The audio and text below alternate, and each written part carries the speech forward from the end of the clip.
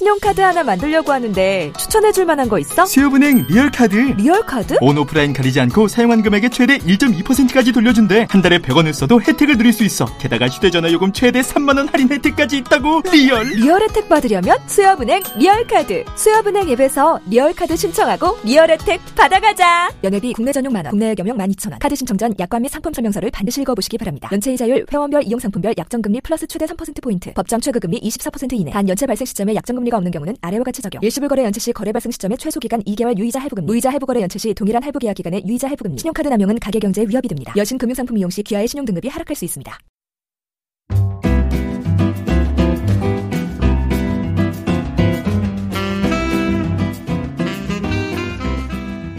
안녕하세요, 여러분. 로라입니다. 네, 잘 지내고 계신가요? 감기 많이 나으셨는지 모르겠습니다. 감기가 한참 유행이었는데 지금 좀 잦아든 것 같아요. 저도 목감기가 거의 나았거든요. 가을이 지금 조금씩 떠나고 있습니다, 여러분. 가을이 완전히 사라지기 전에 낙엽 지는 거 그리고 이 예쁜 하늘도 구경하시면서 쉬엄쉬엄 해나가시면 좋겠습니다. 오늘은요, 쉬운 영어 아니고 번역가에 관련된 제가 받은 질문들에 대한 답변을 함께 나누려고 녹음을 하고 있어요. 제 네이버 블로그에서 가끔씩 비슷한 내용의 질문을 받는데요. 또는 이 내용도 궁금하시겠구나 싶은 것들, 번역가분들을 위한 내용을 좀 전해드리려고 합니다. 저는 프리랜서 풀타임으로 번역가로 일을 하고 있고요. 그러니까 파트타임으로 번역 일을 하시는 분들이 꽤 많은 걸로 알고 있는데 저는 번역 일만 본업으로 하고 있습니다. 번역 일만. 그러니까 아침에 출근했다가 저녁에 퇴근하시는 다른 이렇게 뭐 회사 다니시는 분들이랑 마찬가지로 저도 주로 이 일을 제 업으로 하고 있고요. 번역 일을. 그래서 제가 받은 질문들을 보면요. 첫 번째로 고정으로 거래하는 곳은 몇 곳이나 되나요? 그러니까 프리랜서니까 저한테 일감을 줘야 제가 일을 하겠죠. 그 일감을 주는 곳들, 클라이언트라고 이제 부르는데 그 클라이언트가 고정으로 나한테 일감을 주는 사람이 몇 명이냐, 그 질문인데요. 이게 현재 상황으로만 말씀을 드리면 3군데에서 5군데 정도가 됩니다. 근데 이 숫자가 의미가 없어요. 왜냐하면 그 번역가로 데뷔하신 그 기간에 따라서 예를 들어서 제가 번역 일을 시작한 지 6개월이 됐어요. 그리고 저는 10군데의 업체랑 일을 하고 있습니다. 근데 이 10군데의 업체가 저한테 일을 굉장히 소량으로만 줘요. 소량으로. 10군데의 업체와 일하고 있고 굉장히 메일도 주고받고 하는 횟수가 많겠죠. 10군데랑 계속 일을 하고 있으니까. 그러니까 내가 활동을 하는 거에 비해서 수입은 낮은 상태입니다. 그럴 수 있어요. 그리고 그러다가 번역 일을 한 1년 6개월 차가 됐다고 치면 예를 들어서 저는 주로 거래하는 고객이 2군데일 수 있어요. 에이전시가. 번역 일을 주는 에이전시가 2군데일 수 있어요. 근데 2군데인데 예전에 내가 6개월 차였을 때보다 더 많은 수익을 얻고 있고 번역 일로. 그리고 예전보단 그렇게 바쁘지는 않아요. 하지만 제 1년 6개월 경력으로 봤을 때 제 스스로 목표를 세우는 거죠. 현재 내 번역 이 요율이 만족스럽지는 않다. 난 좀 더 여유로운, 좀 더 퀄리티 있는 작업을 해서 좀 더 여유로운 삶을 살고 싶다. 그러려면은 우리에게는 시간이 한정되어 있잖아요. 그러려면은 어쩔 수 없이 번역 단가를 올리는 수밖에 없겠죠. 요렇게. 그러니까 고정 거래처가 몇 곳이에요의 이 질문의 중요한 포인트는 저는 딱 한 군데랑만 일해요. 이 답안만 아니면 되거든요. 제가 보기에는. 그래서 고정으로 일하는 데가 많다고 좋은 게 아니고 또 너무 적다고 또 좋은 게 아니라는 거. 그게 중요한 사실이라는 거를 캐치하시면 좋겠어요. 왜냐면은 내가 한 군데랑만 일을 하면 이쪽이 갑자기 일이 끊길 수도 있거든요. 그럼 저는 갑자기 또 다른 곳을 찾아봐야 돼요. 그러면 그 기간이 얼마나 걸릴지 알 수 없잖아요. 그래서 이해하기 쉽게 보험을 든다라고 생각하고 안정적으로 하긴 한 3군데 정도 또는 5군데 정도 확보를 해놓으면 좋다. 이고요. 그래서 이게 숫자가 의미가 없어요, 솔직히. 근데 저는 지금 한 군데랑만 일하고 있는데요. 그럴 수도 있어요. 근데 저는 한 군데랑만 일하는데 월 수입이 계속 꾸준하게 잘 확보하고 있어요. 그러면 문제가 없는 거죠. 근데 그분도 이제 리스크를 안고 있는 상태인 거죠. 그 한 군데 그 클라이언트의 일이 언제 끊길지 모르기 때문에 현재로서 1년 넘게 쭉 매달 일을 받았지만 또 언제 끊기는지는 우리는 알 수 없잖아요. 그래서 그런 리스크를 가지고 있지만 그분은 번역으로 얻는 수익이 높고 또 당연히 한 군데랑만 일을 하시니까는 연락하는 횟수라든지 이런 게 좀 더 여유로울 수도 있고 또는 그 프로젝트 성격상 매일매일 굉장히 바쁜 일상을 보낼 수도 있고 그런 이 변수가 있다는 거 이해하시면 좋겠어요. 그래서 고정으로 거래하는 곳이 몇 곳인지는 솔직히 의미가 없다라는 것이고요. 또 이 내용과 아마 다 연결될 거거든요. 다음 질문을 또 말씀을 드릴게요. 답변을 드리면 다음 질문은 낮은 가격으로 번역일이 들어오면 어떡하죠? 인데요. 그러니까 이 질문의 의미는 생활비는 지금 벌어야 되겠고 근데 번역 단가가 너무 낮은데 그냥 하면 그냥 뭐 어차피 지금 일도 없고 할만할 것 같다라는 생각이 드는 이런 상태인 거죠. 근데 만약에 이게 번역 단가가 굉장히 낮은데 이걸 예를 들어서 제가 1년차라고 생각을 해보면요. 번역가 1년차는 공부를 많이 해야 되는 단계이거든요. 굉장히 시간을 많이 할애해야 돼요. 번역 공부에.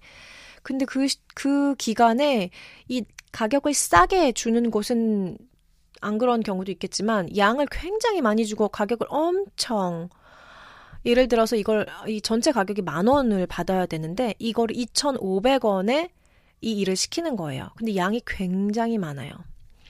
이렇게 되면은 그 일을 양이 많아서 왠지 큰 돈이라고 생각하지만 실제로 일을 해보시면 알겠지만 굉장히 시간이 오래 걸리게 되거든요.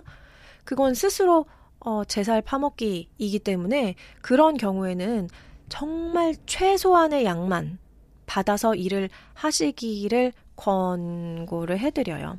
예를 들어서 이 프로젝트가 100만 원짜리예요, 하나가. 근데 실제로 이게 가격이 굉장히 낮게 책정되어 있는데 일반적인 가격으로 책정이 돼 있다면 이 프로젝트는 사실 300만 원짜리 프로젝트인 거예요.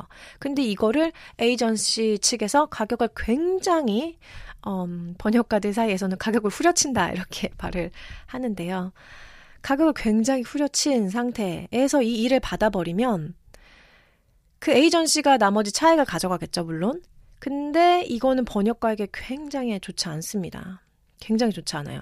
그 100만 원이 번역가가 그 시간 동안에 공부를 해서 스스로 자기 개발을 해서 번역 단가도 올리고 더 좋은 퀄리티의 더 좋은 조건의 일을 받을 수 있는데 그 기회를 스스로 다 차는 격이 되거든요. 왜냐하면 지금 당장 생활비가 필요하기 때문에.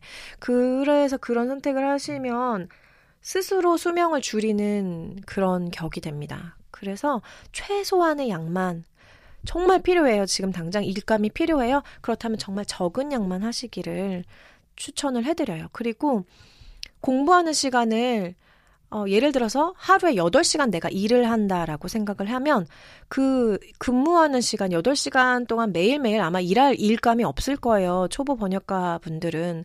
그 남는 시간에 공부를 하시는 게 훨씬 더 도움이 되고 그래도 생활비는 벌어야 하는 상황이기 때문에 최소한의 용돈만 그 기간에는 최소한의 용돈만 벌 수 있는 정도로 만약에 조건이 안 좋은 일이 들어온다면 최소한의 용돈만 벌 수 있는 수준으로 그 일을 받아서 하시기를 권해드리고요.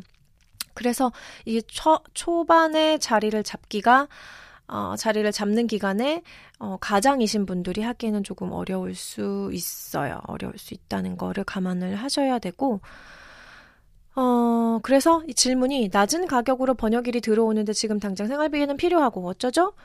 최소한의 생활비만 딱 그 생활비 정도만 충당시킬 수 있는 양만 받으시면 됩니다. 그 양 많은 거를 다 준다고 내가 그 일을 다 해서 내가 부자가 되는 게 아니에요. 왜냐하면 내 시간에 내가 그만큼 헐값에 내 시간을 판 거기 때문에 굉장히 좋지 않은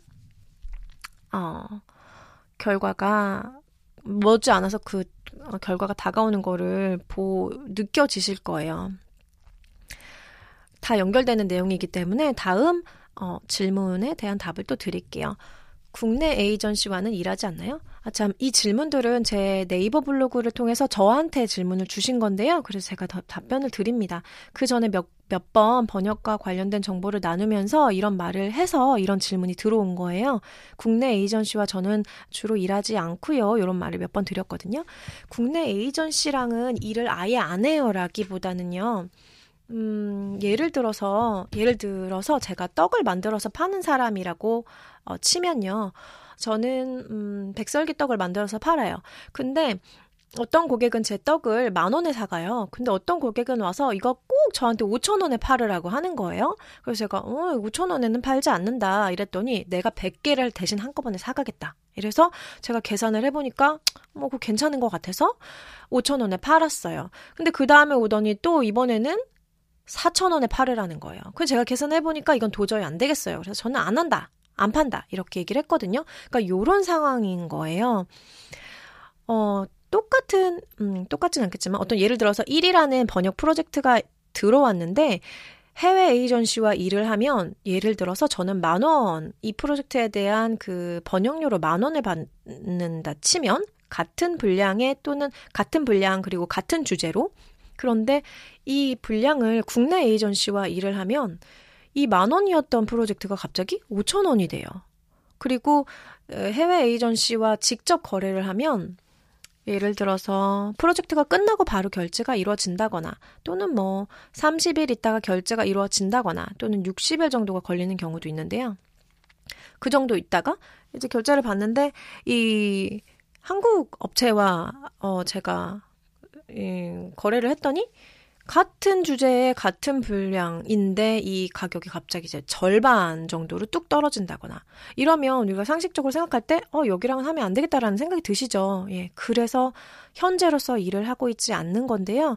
국내 에이전시인데 그 프로젝트에 대한 번역료를 제 기준에 맞게 제시한다면 저는 당연히 번역 일을 받아서 하고요. 가끔씩 개인분들이 번역이 필요하셔서 의뢰를 하실 때가 있는데 그럴 때 당연히 물론 받습니다. 직접 거래를 하는 거 그러니까 소비자 번역물이 필요한 개인이 저한테 연락을 주셔서 이런 게 이러저러하게 필요합니다. 그러면 제가 제 일정이 허락하고 제가 커버할 수 있는 제가 처리할 수 있는 일이면 이렇게 견적 가격을 드리고 수락한다 그럼 이제 그 일을 받아서 하는데요. 이렇게 직접 거래하는 거, 이런 직거래는 한국 에이전시를 통해서 일을 받는 것보다 훨씬 더 번역료가 좋아요. 당연히 좋겠죠. 중간에서 그 일감을 가져다 주고 이 중간에서 커미션을 가져가는 부분이 없기 때문에. 근데 직거래를 하는 것과 또 에이전시를 통해서 일을 하는 것, 이 장단점이 있기 때문에 에이전시랑 일을 하는 건데요. 에이전시랑 일하는 게 나쁘다라고 말하는 건 아니고 제가 여태까지 경험상 국내 에이전시와 일했더니 가격이 너무나 낮아져서 일을 하지 않습니다. 네, 그래서 저는 현재로서는 국내 에이전시와 일하지 않고 있어요. 그런데 그런 경우는 있어요. 번역 회사가 굉장히 큰 대기업이어서 전 세계에 이렇게 지사가 있는 그런 큰 대기업 번역 회사가 있거든요.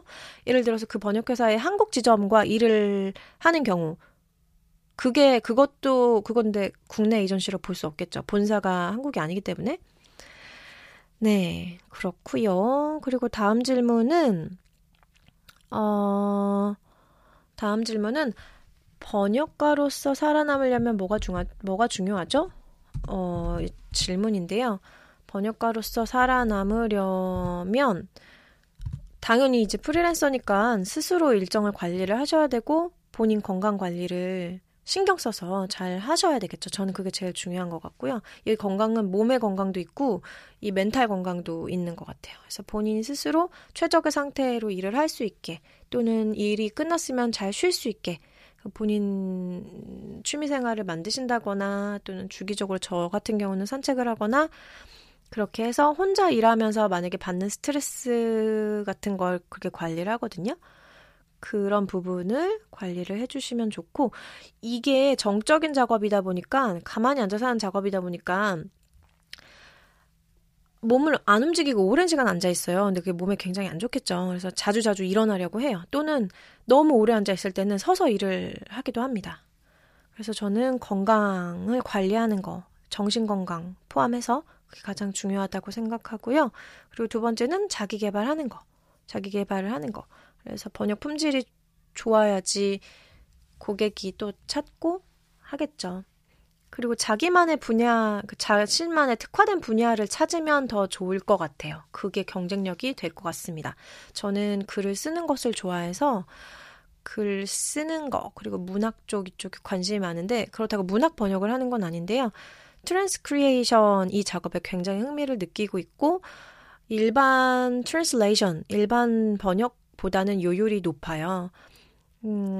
그래서 저는 그 분야를 특화하려고 하고 있습니다.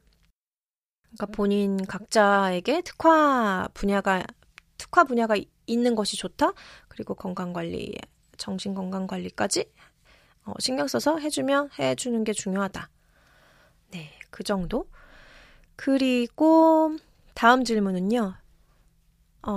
다음 질문은 번역 일이 없을 때는 무얼 하면 좋을까요? 인데요. 예를 들어서 이게 번역 일이 특히 프리랜서이신 분은 아마 30일 내내 일하지 않으실 거예요. 30일 내내 일하지 않으실 텐데 번역 일이 없다고 이제 내내 놀 수는 없죠. 그때 공부를 하시면 좋습니다. 특히 번역가 초기에 3년 정도가 되기 전까지는 아마 일하는 날보다 일하지 않는 날이 훨씬 많을 텐데 그때 공부를 하시는 게 좋고요. 마찬가지로 본인의 특화, 그러니까 본인이 재미를 느끼는 분야를 찾으시면 좋고요. 그 분야가 되도록이면 수요가 있는 분야이어야 하겠습니다.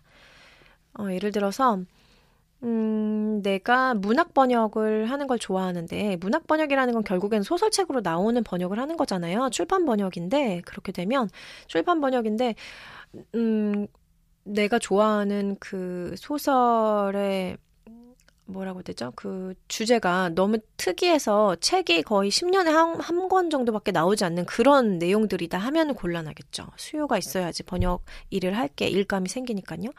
그래서 수요가 있는 범위 중에서 본인의 재미를 느끼는 그 주제 하나를 깊이 파야 됩니다.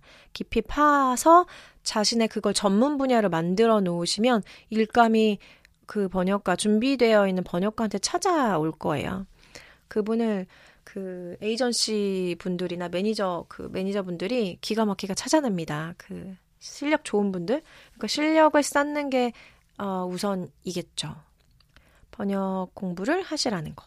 자기 개발 하시라는 거. 그리고 본인이 좋아하는 그 주제를 선택하셔서 깊이 파라는 거. 꼭 하나일 필요는 없는 것 같아요.